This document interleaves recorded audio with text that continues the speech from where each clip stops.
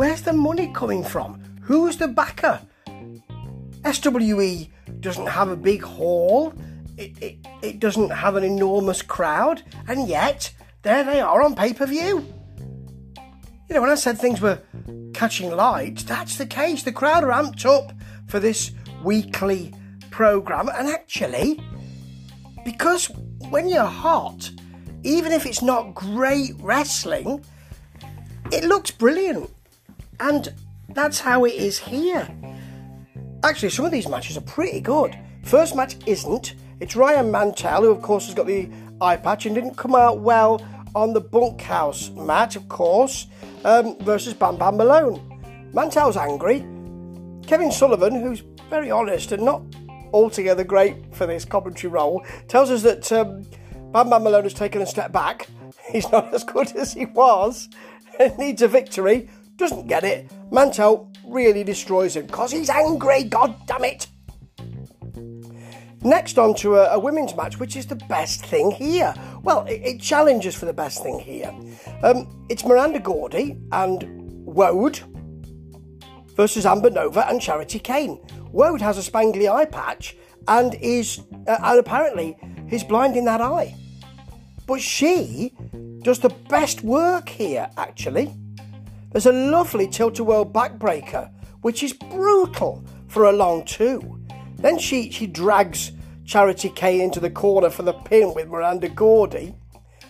Amber Nova hits a nice leg scissors takeover and holds on to it.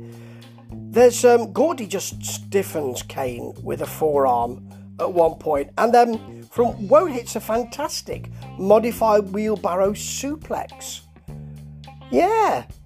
Nova also tries a nice chicken wing with a bridge, a kind of chicken wing with a bridge. And then the pin from Amber Nova, who I haven't liked before, but does some good work here, is a sort of wonderful wheelbarrow stunner. That is as good as it sounds. It was great energy here, lots of good ring psychology, really good work, a really great women's match. Well, a really great match. Okay, we had Hernandez last week. We had Mark Henry the week before. Now Big Kaz is back.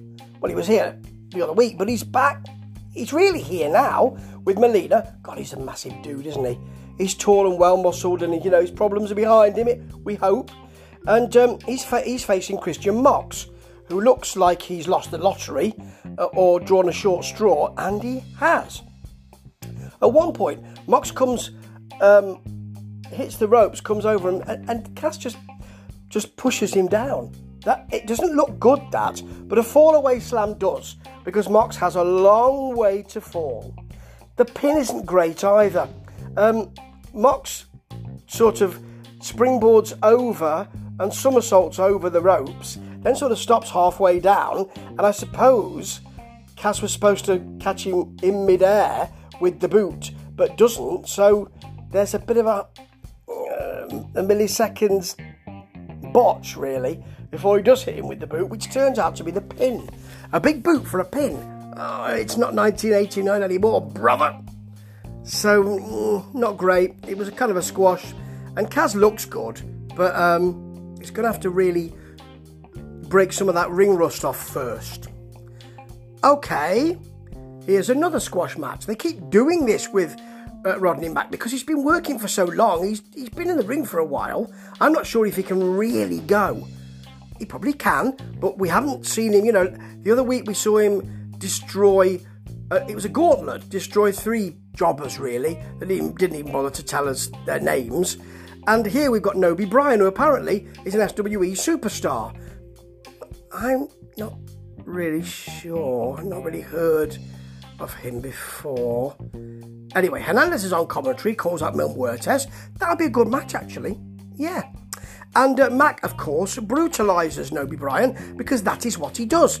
He chokes him out with the euthanizer, but Sullivan's still talking about something else while he does it. The commentary team have to break in to say, just a minute, look, here comes the pin.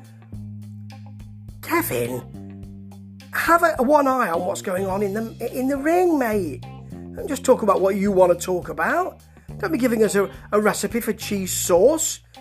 while someone's hitting a perfect moonsault and getting a pin. Not that that happened here. Rodney wouldn't do that, I'm sure. Don't think he ever did, really, even in his pomp or his prime.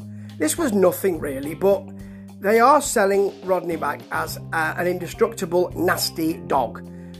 He is the red dog, and that works when you do it like this. Now, I feared for this match. It was Bloodhunter with Serena De La Renta, who I don't like either. You know, the guy who's kind of a martial arts bloke, he looks good, but he's got a mask which has teeth cut into it. That's not very good. And Gangrene, who we saw, the former David Heath, who we saw a couple of weeks ago, and seems to be, he was in for the first night and won the Battle Royal, eliminating Bloodhunter in the process to get this chance. Why was Bloodhunter in that Battle Royal then, if he was already in the Texas Championship match? The belt design is nice, though. Very nice. You see the state, and it's reds and obviously golds. Very nicely done. And this was a rather brutal and pretty fabulous match. It started early, Bloodhunter thinking, I don't want you to do that blood thing where you spit it into the air. No, and neither do I, so thank you, Bloodhunter. He attacks him early on, hits a huge clothesline on the concrete. Gangrel gets up, and his punches and headbutt has some snap. This is something I hadn't seen, well, for ages with Gangrel. I've seen him on occasion recently. There are huge chops. At one point, Gangrel throws Bloodhunter into the empty seats. There are, even though they say later on this is sold out, there were some empty seats, but they are behind a couple of rows of fans. There's just a little hole where he can get him through, and he managed, precise, like a dart. Very nicely done. Bloodhunter is bleeding through the mask. Now that's always nice to see. And then Bloodhunter takes the DDT on the concrete. It's not ideal. It's not the Impaler. That would have probably killed him. But, you know, it's there. And the ending is something really special. Serena De La Renta picks up a table that is at the side of the stage, and Gangrel goes on it. Because Serena's been involved and he's talking with the officials and all that, Bloodhunter just picks her up and slams her, well, I suppose power slams her really, back first on Gangrel and through the table. She looks to be very hurt. He picks up the pin, and he is a crimson mask under that crimson mask. I mean, he's covered in blood. Really well done. Knock down and drag out doesn't really describe it. It's something very special here, actually. And trying to follow that with the World Championship match, where a gentleman called Will Alday, who they know at SWE and like, who's been away and come back after a few weeks, is fighting for the Heavyweight Championship. Why is that the case when he's been away and come back? Why isn't somebody else from the back who's been there all this time? Is it because he's a job? Yeah, it could be. He's fighting Charlie Haas, of course. Now, Alday does all right. He takes it outside. He no-sells a head smack into the steps. He gets straight up and walks away. So Haas backdrops him onto them just to show him that, yes, you shouldn't have no-sold that, I suspect. There is a very nice counter, DDT counter from Alday, and then he hits a series of moves and gets along too. At no point do we think, though, that Haas is going to relinquish this belt, and the pin is a lariat, which does turn him inside out, but I'm not sure in these days that should be a pinning predicament or pinning manoeuvre. So, of course, we knew he was going to win, and I saw that there were 2 or 3 minutes left and thought, I wonder who's coming down to challenge him.